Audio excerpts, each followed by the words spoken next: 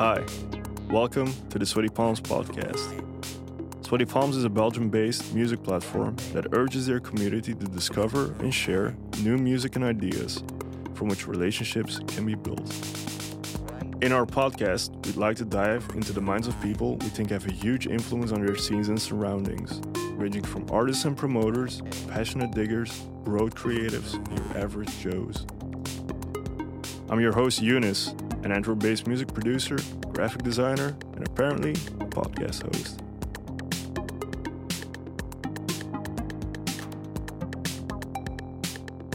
Today, we are joined by Koen Galle, better known as Kong, a DJ, journalist, and record label owner based in Brussels. We talk about his book and mixtape series called Missing the Club, fatherhood, how a mysterious playlist led to him setting up a label, the importance of cataloging and archiving, the conversation between digital and print media, and a whole lot more.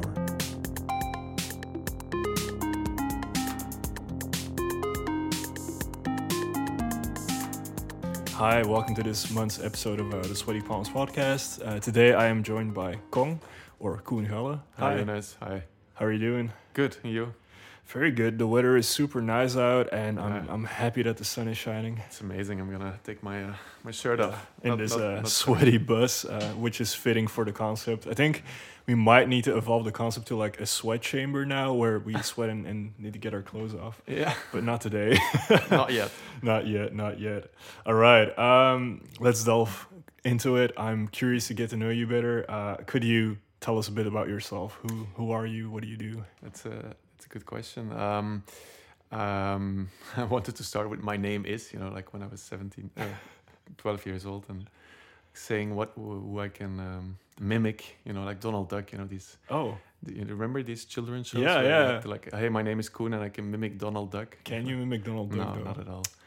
No, I'm sorry. Is there something that you can mimic? Because now I'm learning to mimic, actually, because I just had a son. That's probably the best thing I can tell you about myself now. I just became a father. Congratulations. Thank you. Just like 7 weeks ago tomorrow, which is the biggest change in my life ever. So probably that's the best answer to your question. Who are you? I'm a father now, but I'm also a DJ, a journalist, a vinyl collector. Yeah, that's probably it. Okay, cool. Some other stuff. I like to do sports and stuff, but that's probably not interesting for this podcast. We can talk about whatever you like, and I will find a way to make it revolve around music. Great. That's my position in this conversation. Wow, okay, fatherhood must be very exciting, especially in these times where I guess you have a lot more time on your hands than you would in a regular period. Absolutely. There's already the advantage of working from home, which I would have done also when it wasn't COVID. Mm-hmm. Working from home means being home a lot and being very close to now my wife and my child, which is such a precious thing, especially these first months, because after a couple of months we'll have to send them to the crèche, how do you call it in English, the Kindergarten in German. I don't know how to say it. Anyway, I think everyone understands. The place where they take care of kids. The daycare. The daycare. That's it. And from that moment on, until forever, it will only be weekends and holidays. And when he has the flu or whatever, that I will have him the whole day. Mm-hmm. But now, we have him the whole day, 24 hours a day. He's with us, and to see him these first months, it's an incredible feeling. A child is such a precious thing, and when you have made it yourself, it becomes like a very interesting, super exciting feeling, emotion, everything. It's cool. As someone who has kids, I can only imagine. But what I hear from friends and then other people I meet, when they become fathers or mothers, they feel like a sort of calmed in whatever they do, like aside from parenting, even in their work or their passion, they find like new energy that is calming in a way. Yeah, the calmness to me comes from this idea that before, life is kind of egocentric. Mm-hmm. You mostly think about yourself, obviously also your girlfriend or your family, but somehow, the only thing you think about in a day is how will I make it to the end of the day? What will I do today? While now, the first thing you think in the morning is, how is my son doing? Like you look up and is he sleeping well? Is he looking good? So all of a sudden your point of view has changed, and this perspective is calming. That is for sure calming, and that I enjoy. Yeah. Oh, very interesting. What's your son's name? Sorry, Tamo. Sorry? Tamo. Tamo. Okay. Yeah. Beautiful name. Thank you. All right. Tamo, if you hear this in like 20 years, your dad loves you a lot. Yeah, I think it will be. Yeah. That's actually why I wrote the book, to be able to make him read my articles that I wrote for many online publications and that might disappear. So I should like also download the podcast, you guys, your podcast, and engrave it in some kind of thing that will never disappear or be destroyed. I think it's very cool how people try and leave a legacy for their family in a way. I think that's especially true for creators. Like you make something and you want your offspring or distant family to know and have like a tangible thing. Yeah. And I think that's very cool. It's an interesting contrast. Because journalists before the internet were always writing for something that was printed. So everything would, paper is one of the most lasting media, forever. They have done tests on like MP3 or vinyl or CD or what lasts the longest, and paper is still the longest in the history of mankind. Paper will always be the longest archive, the archive that will last the longest. So my point was that what is interesting, that journalists before, they only made they wrote articles to be printed, and while my generation, I have made most of my articles for non-print, for internet. But then I came to meet a label in Belgium, in Brussels, which is called SSR Records. I came to like get to know the music on Discogs, and I started to buy all these records.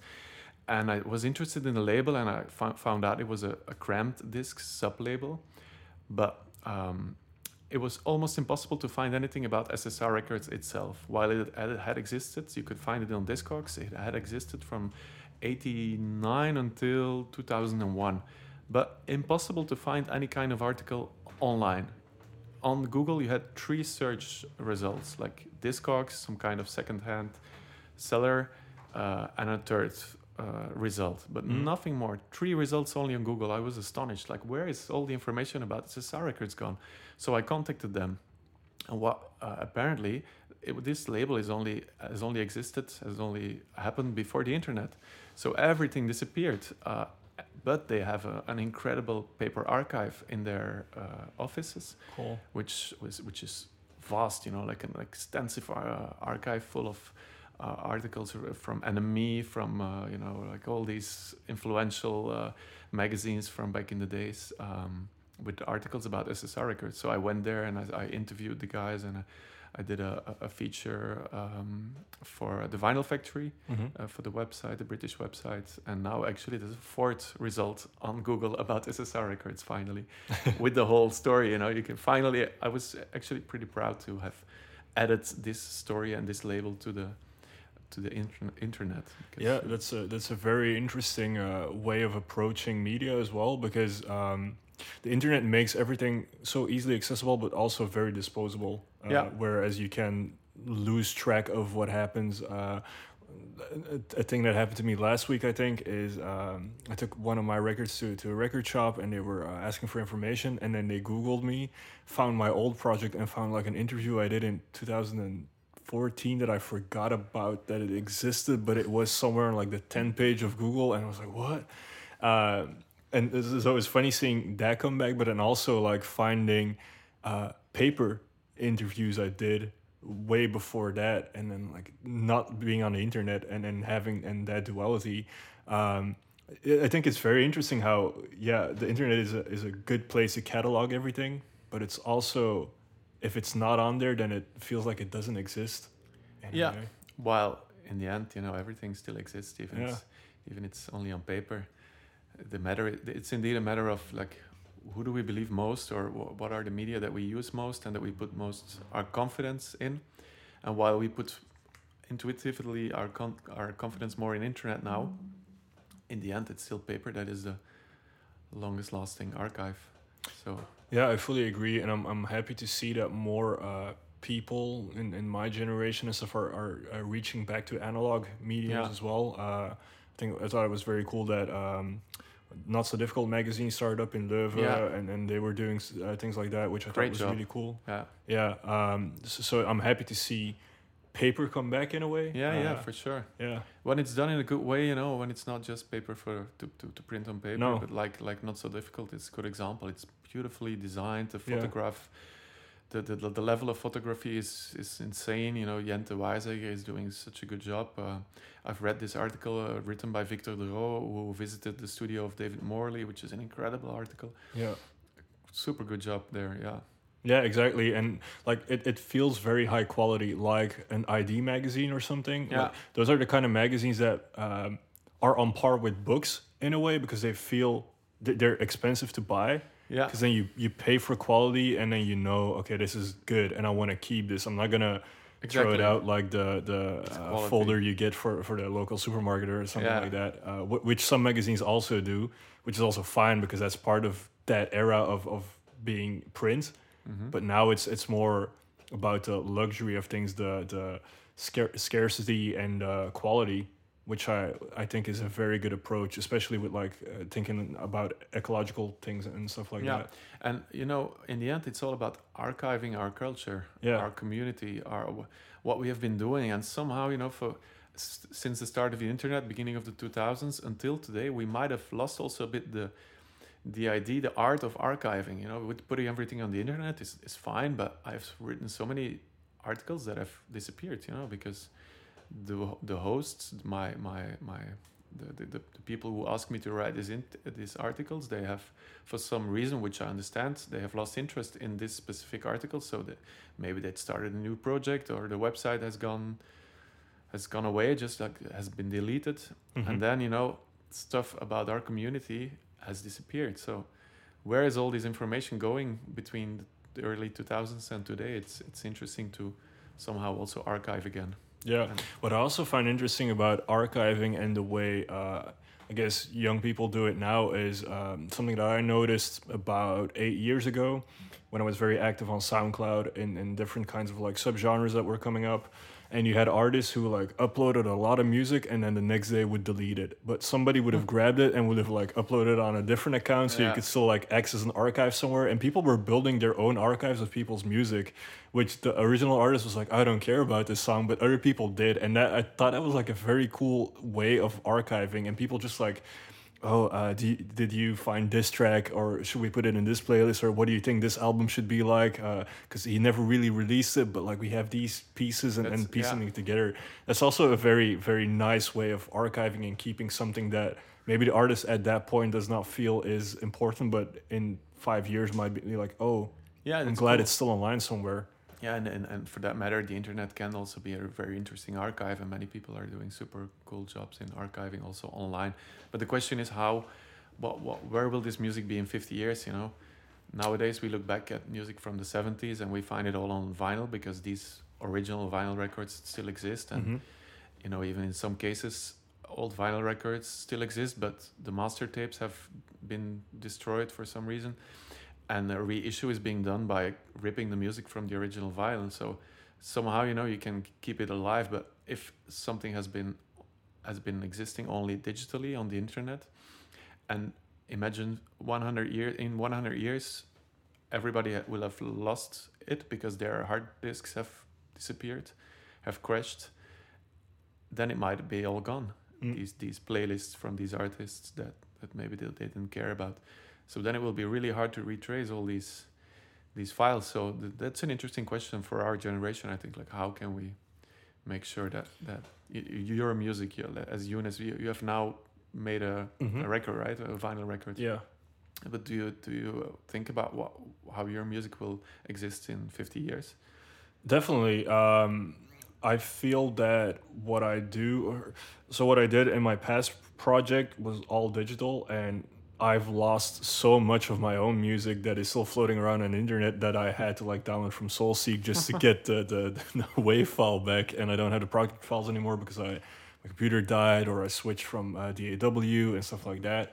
And that really made me think about how do I preserve what I do. So for the album I put out, I was like, I want vinyl. I don't care what it costs. I don't care if it sells. I want to have a physical copy of what I made, because this is a testament of what I feel Exactly. it's my child in a way. This is a very personal story. I want to have it and be able to hold it. And like getting the record for the first time was such an amazing feeling, because it was the first time I could actually hold the music that I made in the sleeve that I designed in the entire package. Which is that if I end up having children or something, I want them to be able to hold it, as you said, like being, oh, this is what dad did 50 years ago. Future generations. Exactly. But also not just for me, but for people that may be inspired by my music 20 years from now, and be able to have a copy of that is not just digital, be able to like lay it on. But I think, and it's also something that I started thinking about due to Corona, is how to get away from the exclusively digital story, because we're sitting inside and connecting through our computers and our phones so much. How do you get people to still have that connection to the physical world? Which is also the reason why I made like a magazine part of the album that I did not spread online, just like the physical copy. It was like, there's a physical, I have like a digital version, but I'm not putting it out anywhere else. Buy it if you want to read it. Yeah. And there's a link there that like gets you back to my website for like content that's not accessible if you don't have that link. So there's this story between the two mediums, which I found very important, and I want to explore that more. And I think that's the way to go with media and music and visual art, I guess, is to have that conversation between digital and physical. Definitely, yeah, it's a good point. Yeah, and it's fun. You can enjoy yourself with these two worlds, to mix them up.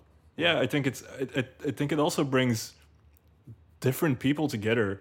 Like I have a pretty young fan base, I guess, but there's also older people that were interested in buying my record, and then they connected, like they weren't on social media, so they found out through someone else about buying the record and like buying this, and then they go to my website and get all the information from there, but they're not on Instagram seeing all the other content I'm putting out there. And I think that's a very like interesting way of seeing who reacts to what, and who am I making stuff for, and how are people consuming, I guess, which I think is a dirty word, but how are they perceiving what I'm making? Yeah, definitely. You have to think about it all the time. Yeah. Damn. Very, very interesting. Let's go back to the book that you mentioned. So you recently published a book. Yeah.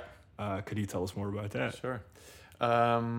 It's called Missing the Club, a COVID-19 project. It actually started in 2020, right in the middle of the first pandemic. I mean, the first wave of the pandemic. The first pandemic sounds so harsh. Yeah, it sounds very harsh. Sorry. No, it was actually not in the summer that it started, this project. So I was making mixtapes, Missing the Club mixtapes, that I just recorded in my living room, but I kind of like tried to make it feel like I was going to the club, like prepare my record bag the way I usually do when I have a DJ set, and somehow trying to get the vibe in my head, at least, like this is a club night and I'm playing as if it's a club night. Also, the recording is a one-take recording, like whatever happens, it's gonna be what it's gonna be. And while recording the third one, I kind of got to the idea, like, okay, I've been writing also for a couple of years already. Why not start writing about the records from the mix? And so I started to research on these tracks. Some of them are Belgian, and so I got into a few funny stories about the people behind it. Some of them are international, so it's not that I did it like an encyclopedia. It's not an encyclopedic approach, but it's more like, fun stories, things that I found while researching them. It could have been, it were Discogs comments next to a Facebook picture that I found, a profile picture of an artist, whatever, who was posing with Obama, like stuff like that, just describing what I found, and while doing so trying to, like we said in the beginning, archiving or talking about my community, the music I like, but also, you know, like I've been writing a lot about record collectors. So at a certain point, I got to the idea like, okay, why not take a few of my favorite articles from the past that I want to save from, you know, the digital graveyard. Who knows when they will disappear, or some of them had already disappeared. So I still want them for future generations. So why not also put them in the book, so that somehow the book started to get bigger and longer. In the beginning, it was just going to be a magazine, you know, like 50 pages, whatever. But then it started to get longer, and then I started to get some ideas to write new texts. For example, I was pretty into these DJ live streams that were happening all the time in 2020 and at the beginning of the pandemic, and clubs were closed and everybody was turning to the DJ live stream. And so I wrote somehow an essay about the DJ live stream, because somehow the DJ in a live stream always looks lonely to me.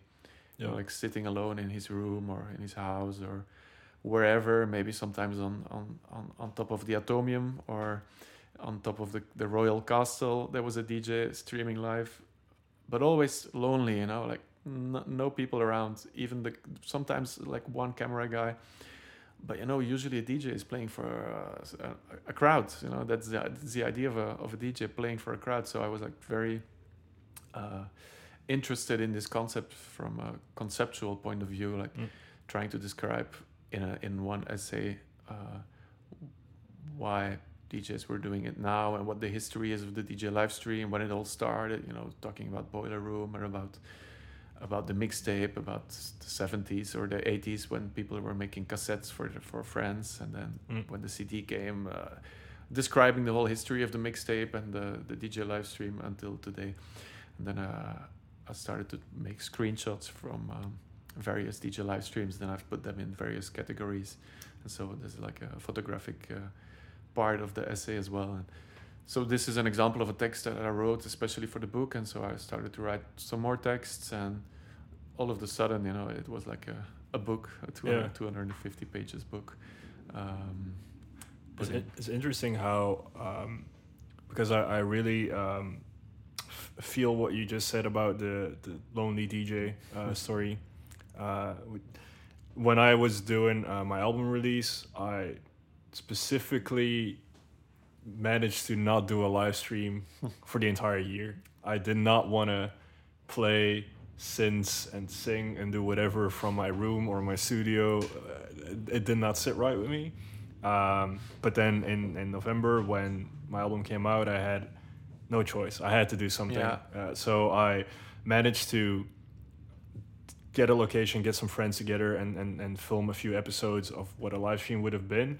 But I specifically, when talking to the Kasper who did my director part with me, like we were, I think, about the concept, and I specifically tried to play in on the concept of distance and loneliness in the video, in how it was played, because I felt that I didn't want to do it. So I was like, if we're gonna do it, then at least like put it as much as possible, like try to get a camera as far away from me as possible, try and like have the distance between me and another band member and stuff like that.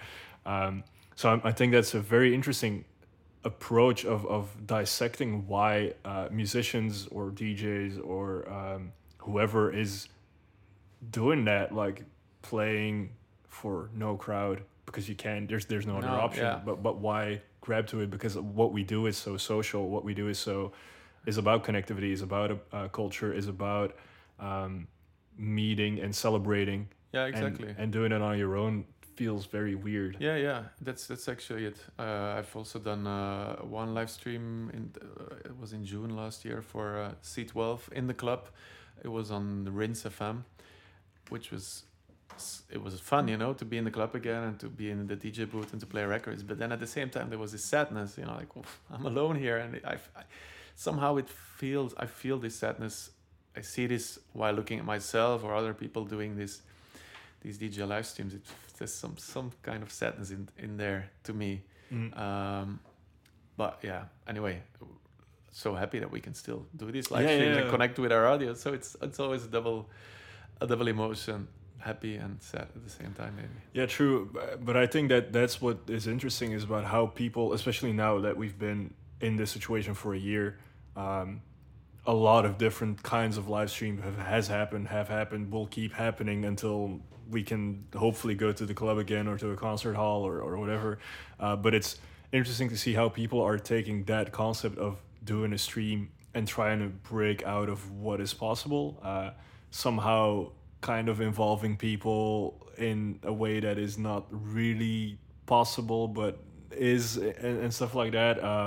Like I went to a VR concert in October, which was really cool because you saw all these people like flying around in VR and stuff like that. So it's the technology in that way is interesting, how people are trying to develop new stuff that does not come close to what it was, but there are many possibilities, and that's also the end of the final message of my essay. Like, what else can happen? And I'm sure the live stream is here to stay. I mean, it existed already before COVID, but I'm sure due to the pandemic, it will definitely be something that more people will keep on doing. You know, it's less traveling. It's easy to connect with your audience, and for many people, whether it's like entertainment and music together, or whether it's underground music, it can be really cool. And then it depends, you know, from your aesthetic values, how you will use it. You know, some guys want to climb on the atomium and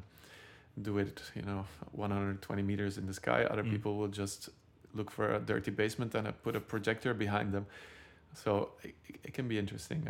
Or some people will sit in their kitchen and do it like that while someone's cooking. I think I saw something like that early on. There's this Brussels one. It's called Boudin Room, which is like a persiflage of boiler room, and they cook boudins, which pens and sausages behind or next to the DJ. Boudin Room. Amazing. Yeah. All right. Yeah, that's a very interesting part of the book. I think that's I think a lot of people, our listeners and beyond that, can empathize with that. Even if you're not a musician, doing video calls with coworkers or friends and family is also like a very weird connection that, you want to keep in contact with certain people that you can't see. So you reach to a digital medium to do so. So you said the book started as wanting to be a magazine and then grew and grew and grew. Yeah. When was enough for you? When were you like, okay, this is the point where... It was a fun, because it didn't start from the idea I want to make a book and this is the concept. You know, it started from the idea I want to have fun and share this mixtape and then share these texts and then I remember like changing my concept all the time. You know, my graphic designer kind of got crazy because he always needed to change the whole thing. What was your question again? Sorry. When did you feel that it was done? Yeah. When were you like, okay, enough is enough? Yeah, at a certain point, I was like, okay, it's 250 pages now, and I started. I got the price quote from the printing shop, and I was like, yeah, okay, now it's enough. Let's not. Yeah. Add another 50. Yeah, exactly. Okay, cool. When we were talking earlier before we started recording, you said something about that you and your girlfriend started a publishing company for the book. Yeah, true. We actually started it already in June of last year so I also work for C12, C12, the club in Brussels. And in the start of the pandemic, it was clear that we needed to do a crowdfunding to save the club.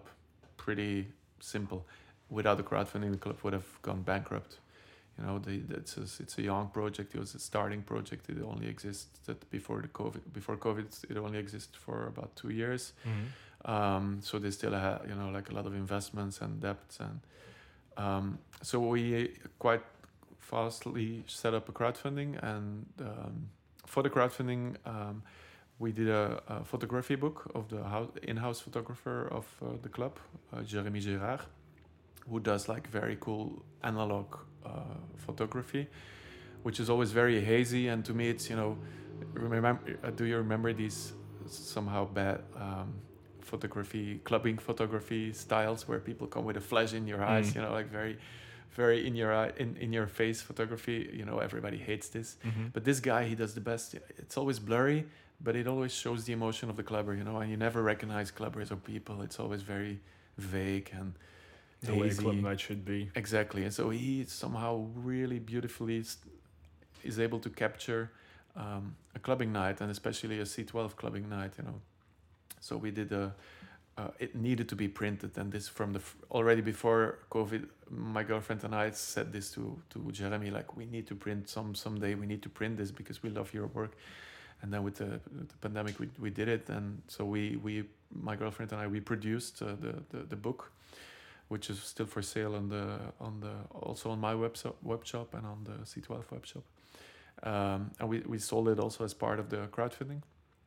And that's when we started to be like, okay, yeah, this was fun. Let's do more books. That's when I got the idea of doing my own book. I was in contact with the printing shop already. So, and that's when we got to the name for the publishing house. It's called After Club, and we got the website and stuff. So, you know, it's only 2 books. It doesn't look, it's not big. You know, it's just my girlfriend and I, and we're having fun. Of something beautiful. Exactly.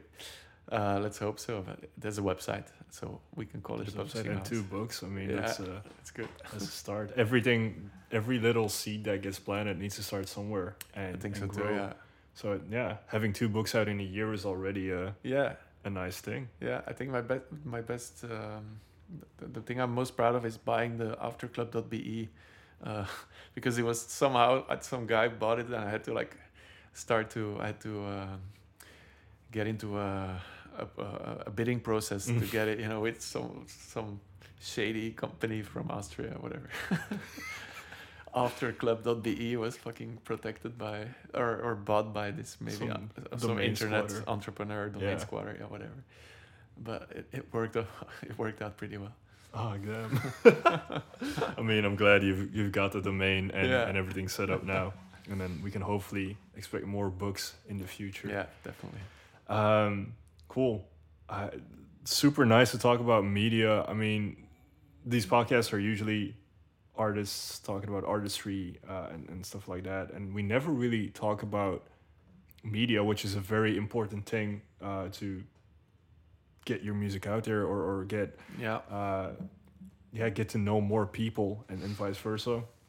And I'm happy to hear and see this last year that more people are starting up new media companies in Belgium, be it for books, be it for magazines, because I've always felt that there is a very big space to fill here in Belgium. There are obviously there's a lot of media that is more traditional or has been established for a long time, but we don't have that big of a media culture that drives forward and then it has like these. The problem with Belgium is that it's so small, so especially when like not so difficult, they write in Dutch. The Flemish market, you know, it's 5 million people, out of which how many people are interested in underground electronic music? Not so many, so I think it's very courageous what they do. And definitely, it's for me the first reason to write in English is this fact, you know, that to be able to reach at least the whole of Belgium, you know, 11 million people, you need to write in English because otherwise it's such a small market.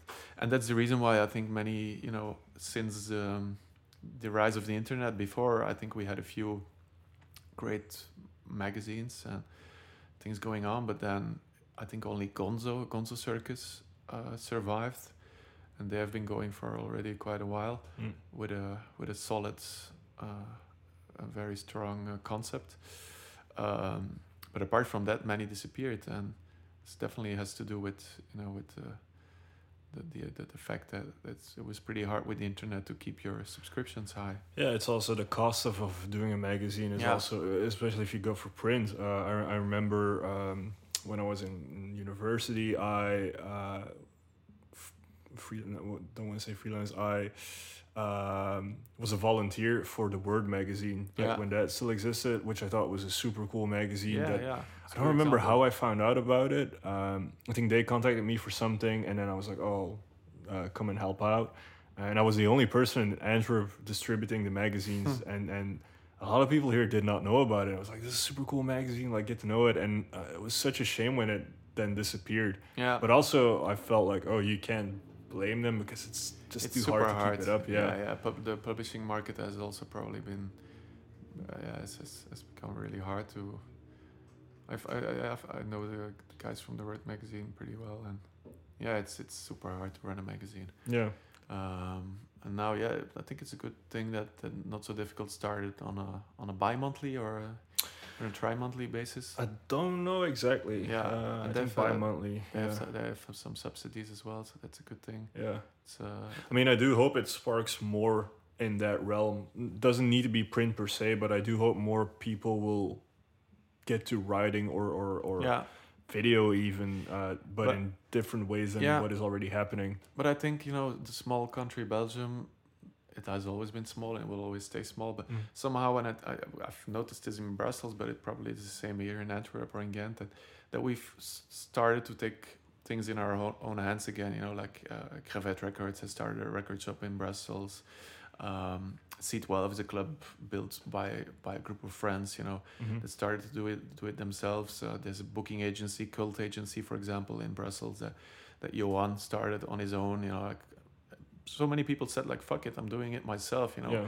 For a long time we have been a bit, like under the shadow of Holland, for example, where everybody is doing.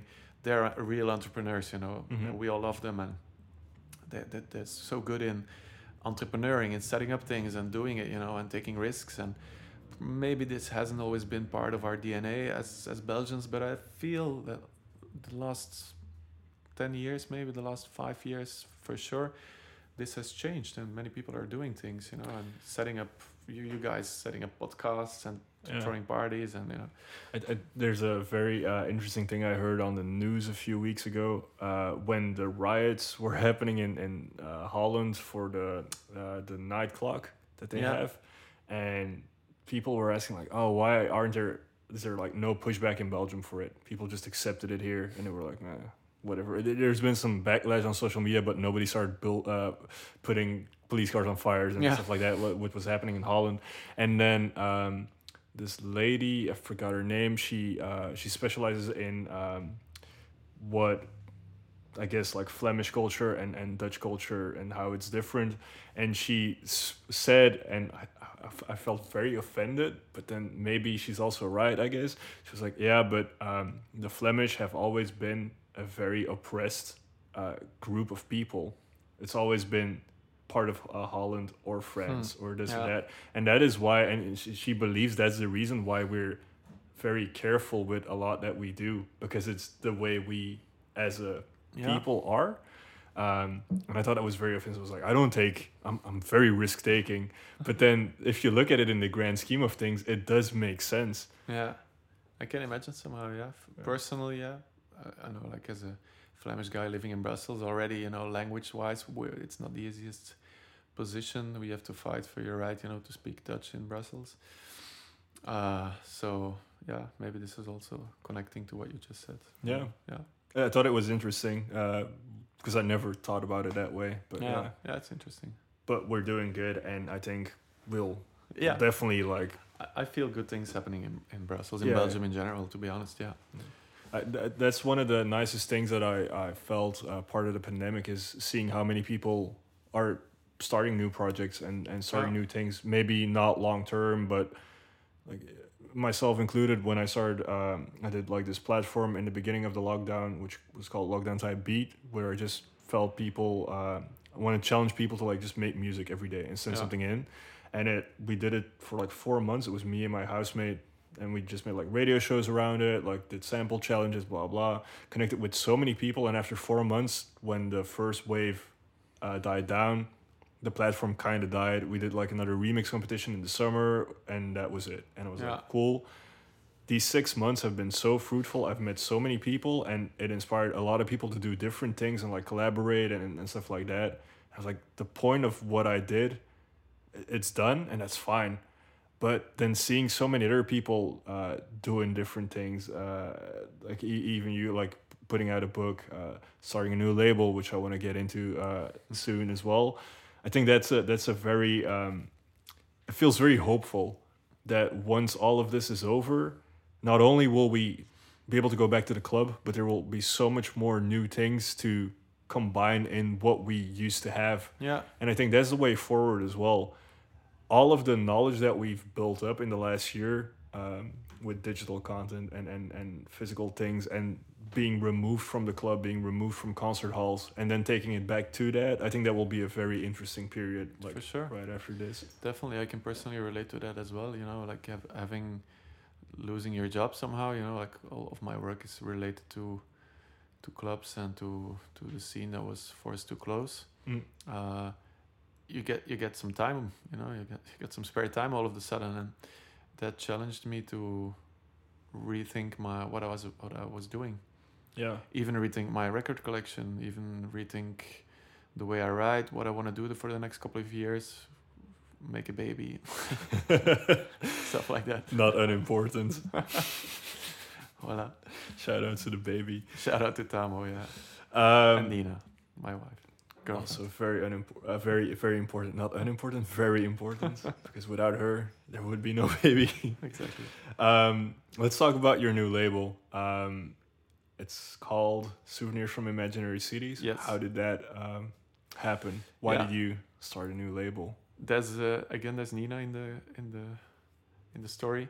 We were on holidays in Morocco in January 2020, and I had this playlist sent by a friend, Christophe Walkens, who was at the time releasing a record on Vlek Records, Brussels-based label where I do the communication for.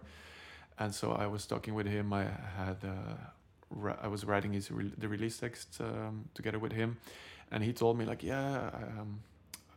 he first told me I used to make music in the 90s, and then he said to me like, it was released on Electron, which was a US import sub-label. I was like, oh wait, it was called Brown Hardware Inc., and the other project was called The Black Sun. The Black Dog is another project.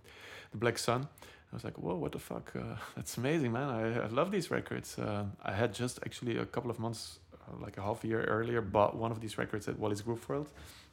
And so I was, you know, like he had drawn my attention, like, and so my other friend with whom I did the music in 1992 has moved to Mumbai in India. And are you interested in that I send you one of his playlists, because he's still making music there, but he has a hard time finding labels, you know.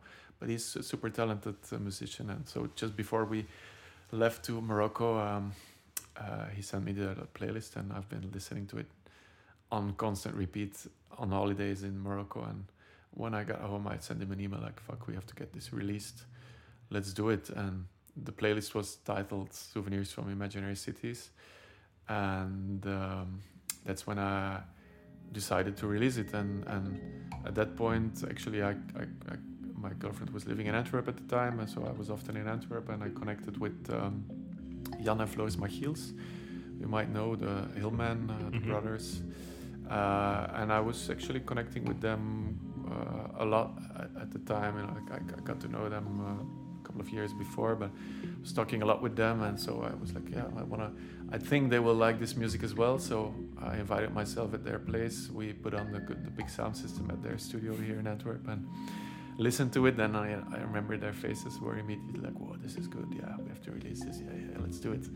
And then I suggested them to start a label, the three of us, and the rest is history.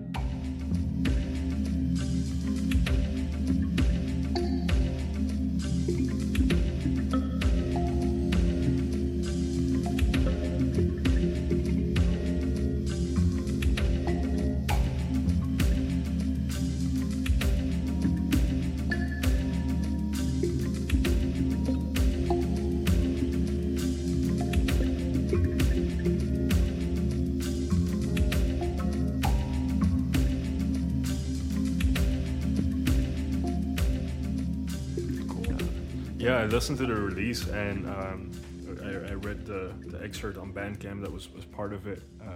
I thought it was really cool to name a label after the release, because I mean it makes sense in the story that you just told, because it kickstarted the idea for it. Yeah, completely. But also like the name was so fitting for the music, because it just felt so ethereal, and the textures were super nice and spacious, and the fact that I couldn't really place it anywhere, it made it like it made so much sense to me. That's completely also what struck me the most, like where to place this. And then, this guy is living in Mumbai, made music in Belgium in 1992, like real clubhouse music, a bit trancey.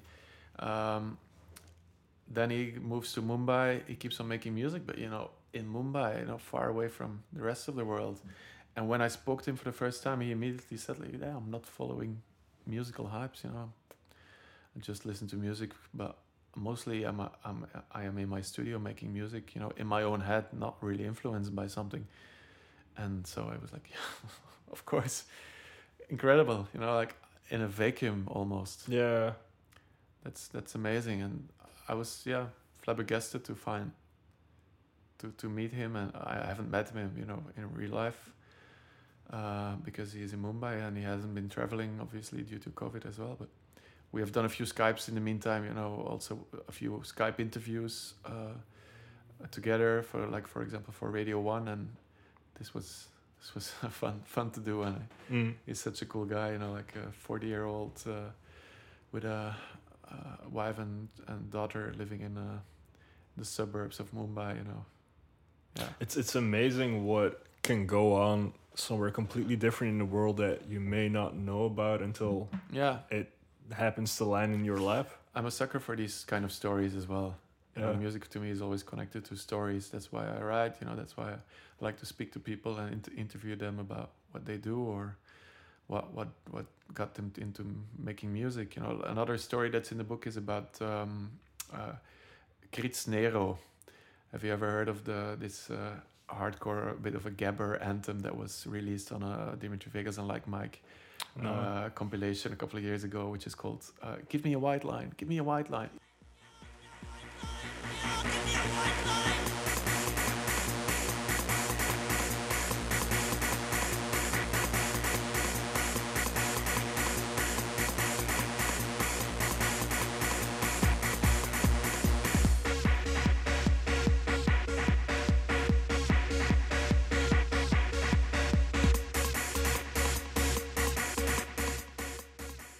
I'm sure you have danced on it when you were 15 years old, and also kind of a very like hardcore anthem.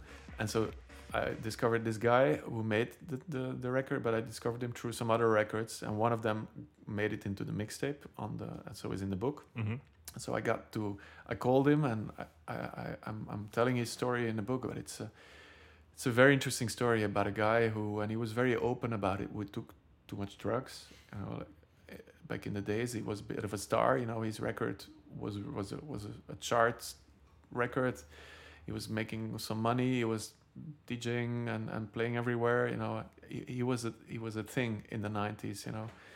And he kind of like got lost in the success and did too much coke and too much ecstasy. And he speaks very open about it. But today he says, I'm in a psychiatric hospital.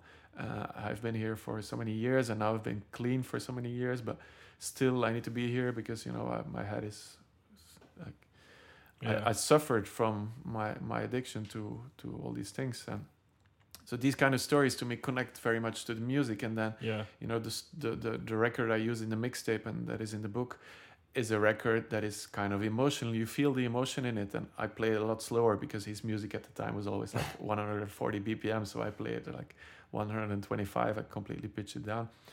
It's very emotional. And then he tells me, like, at the end of our phone call, like, yeah, and this record I actually made it the day after my girlfriend, like, she broke up with me.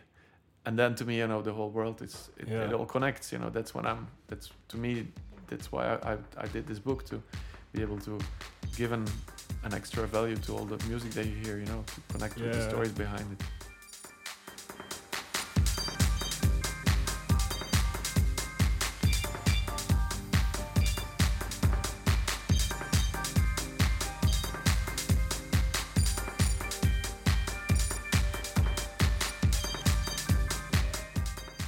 Yeah, that gives me goosebumps. It's I also find the music that I connect to the most, like I write music from a very personal place as well.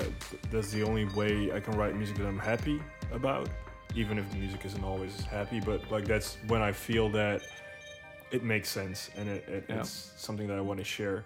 And also the people that I meet, musicians or whoever, when I hear music, you can always tell what the music was made for, if it's made from like a commercial standpoint or if it's made from like something deeply personal. And then when you meet the person who made it and you have a conversation with them, it always makes sense in a way. It might not be the story that you had in your head, but it makes sense.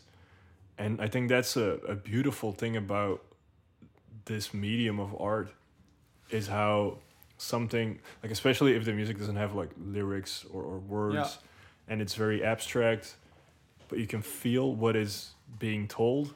Yeah. And you put your own spin on it, and then you meet the person and you're like, oh, this is what it means. The track is called, so his name is Krits Nero, which is an anagram. His real name is Dirk Oren, so Krits Nero. And the track's called Zeros Nero. Somehow like he felt like a zero because his girlfriend dumped him, and I needed to know the story behind it. Somehow you feel in this track that it's emotional. I wanted to know what was behind it. So. Yeah, it reminds me of 2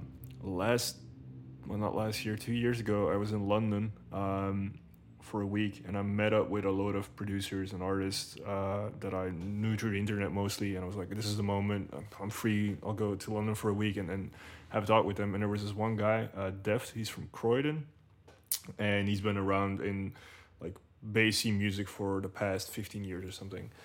And he'd never done like a really big project, and he was like, I'm gonna do an album now and blah blah. And he sent me the album like a month before it came out, but he forgot to add like the press release to it. So I listened to the album, and I remember being quiet for the entire hour, like taking it all in, and like the textures, and there were all these like weird voice memo montages in it, and I was like, I don't understand what it's saying, but it feels very fragile and broken. And then a few weeks later, I got the official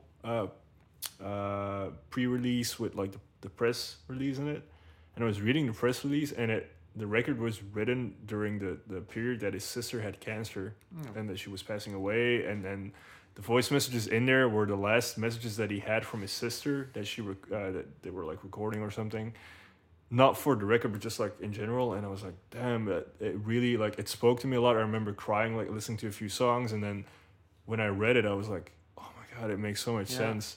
That was such a beautiful moment. And when you feel or get the story behind what you hear, it just adds so much more depth to it, and a different layer. It can make music enhanced somehow. So I'm a sucker for stories as well, and so thank you for sharing pleasure the label story. Where do you feel that you want to take the label from here? So now that your first release is out. Well, actually, I'm going to see the guys after this podcast recording, and we'll discuss further. But we're working very hard on the second release now, which is the order for the pressing plant has just been placed. Cool. And discussing a few other things for the future. So, I think 2 to 3 releases per year, and let's see where it gets. But we're somehow in the process, like starting a label, for finding your first release and like putting it all together, and then you start to think like, okay, what's next? And you have some ideas in your head, and you're talking with a few people, but you want to get the identity, the DNA of your label right. So that's when it gets interesting, and that's the exciting period that we're in now. It's not yet it's not yet a factory. It's slowly, like discovering our own DNA, and I like this period a lot. So I think that's cool, because the first release is such a building block as to what, or like you build something, and it's like the fundamentals of the house. Then wherever the house goes from there is up in the air. But after like 3 or 4 releases, you'll see like, oh, this is what we kind of have. Like, how do we get this red kitchen inside of this completely white house and stuff like that. And I think that's a very, like, I can only talk about that from like a solo artist point of view. but it's very similar to like how a label operates, but then there's way more different building blocks that you can set in. Yeah, it's interesting. You can go as far as you want, and then like how do we do like graphic design, which is Floris who is doing all this. He also obviously has a whole trajectory to go through to create the images of the label. So you need to take your time, and it needs to breathe the whole thing. So you need oxygen to get there. So it's an interesting period. Yeah. And I think it also very much fits with the name of the label. To have like that oxygen, that space to create and see where it goes. Yeah, I'm very excited to hear. To hear what else is in store over these coming months, years. Coming soon after the podcast. Thank you very much for sharing all these stories. I've been having a blast talking to you. It's my pleasure. Getting to know you. I mean, we've already talked in the past, but never this in depth. Yeah, which is my favorite part of being able to host this podcast. So a quick shout out to Sweaty Palms. Thanks, Matthijs, for forcing me to talk to all these interesting guests. Thanks for inviting. No worries. There's always one question that is the only question that I actually, aside from who are you, there's only one other question that I always ask and that I always have to ask, being, if you had to describe your musical taste or your DJ sets, and you're very good with words, so I'm going to get a really good answer, I think. If you had to describe it as a course of food or a dish, wow, what would you say? Wow, that's a good question. That's an interesting question. I'm not sure if I will try to get an answer together. It can be as broad as you want. It can be as narrow as you want. And first of all, food needs to be spilled. Cool. Spilled. I mean, like it can get a bit sloppy at the table. Like you wanna don't be angry if I make stains on your on your table. That's probably my first answer to your question, because I like mixing with vinyl, and I like to take risks somehow. It sounds a bit posh to say, but I enjoy most. For example, I'm a super big fan of Theo Parrish as a DJ. I will never get this level. The way he DJs is impossible to reach this level. He's a natural born talent. He's like the Messi of the DJs, I think. But what he does with records is so influential, inspiring to me, is because he doesn't give a fuck that if something goes wrong, and that to me, that I want to keep in. By nature, I'm a bit of a nervous person, always a bit scared what people will think of me, and I always keep him in my head, like the way he does it, because he doesn't give a fuck, and somehow when being scared is on my left shoulder talking to me like, yeah, you have to be scared, then Theo Parrish is on my right shoulder like tapping my shoulder like, take it easy, it will go okay. And then I like to follow his advice and just mixing records. I've been mixing records from when I was 16 years old, and I like to take risks sometimes, like mixing two records and see what happens, and I try to make the blend of the records as good as possible. And sometimes when a record goes a bit rough in the middle of a night when 300 people are in front of you, and whatever, or doesn't matter. Yeah, I love it. When you need to. I think it's especially the music I play. That's why I'm saying this. When you play a minimal Donato Dozzi minimal techno set, you want it to sound perfect. It has to be a soundtrack as if everything has been designed in a super nice studio. The guy is doing it. It sounds so fluent and so neat, but that's not my style. That's not the music I play. I like the rave classics from the 90s. I like the Belgian house, the Dutch house, the UK house, the American house, Detroit, whatever, and Chicago, New York. I like it all, to put it all together and then make it bounce.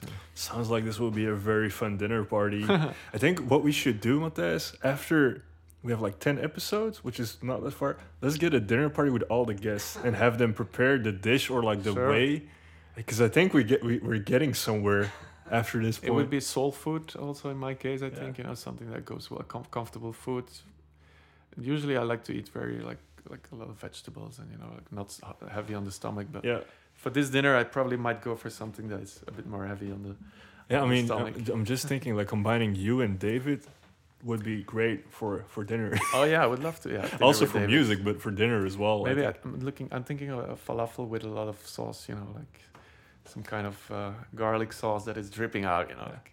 That's when you get messy. Yeah, amazing. Cool. Thank you for that answer. That's a very good one.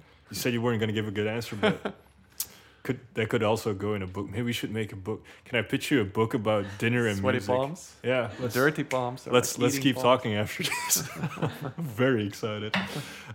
Kong, thank you very much. My pleasure, guys. Is there anything else you would like to add? No, I'm surprised it's already over, but yeah, it's already been an hour. It went by really, it's really fast. It's a lot of fun to talk to you. Yeah. Thank you very much. Pleasure. Glad. All right, guys. This was my conversation with Kong. Follow us on all the channels, Instagram, Facebook. Check out the books. Check out the record and the label. We'll plug everything in the comments and in the descriptions. And see you guys soon. Thank you very much.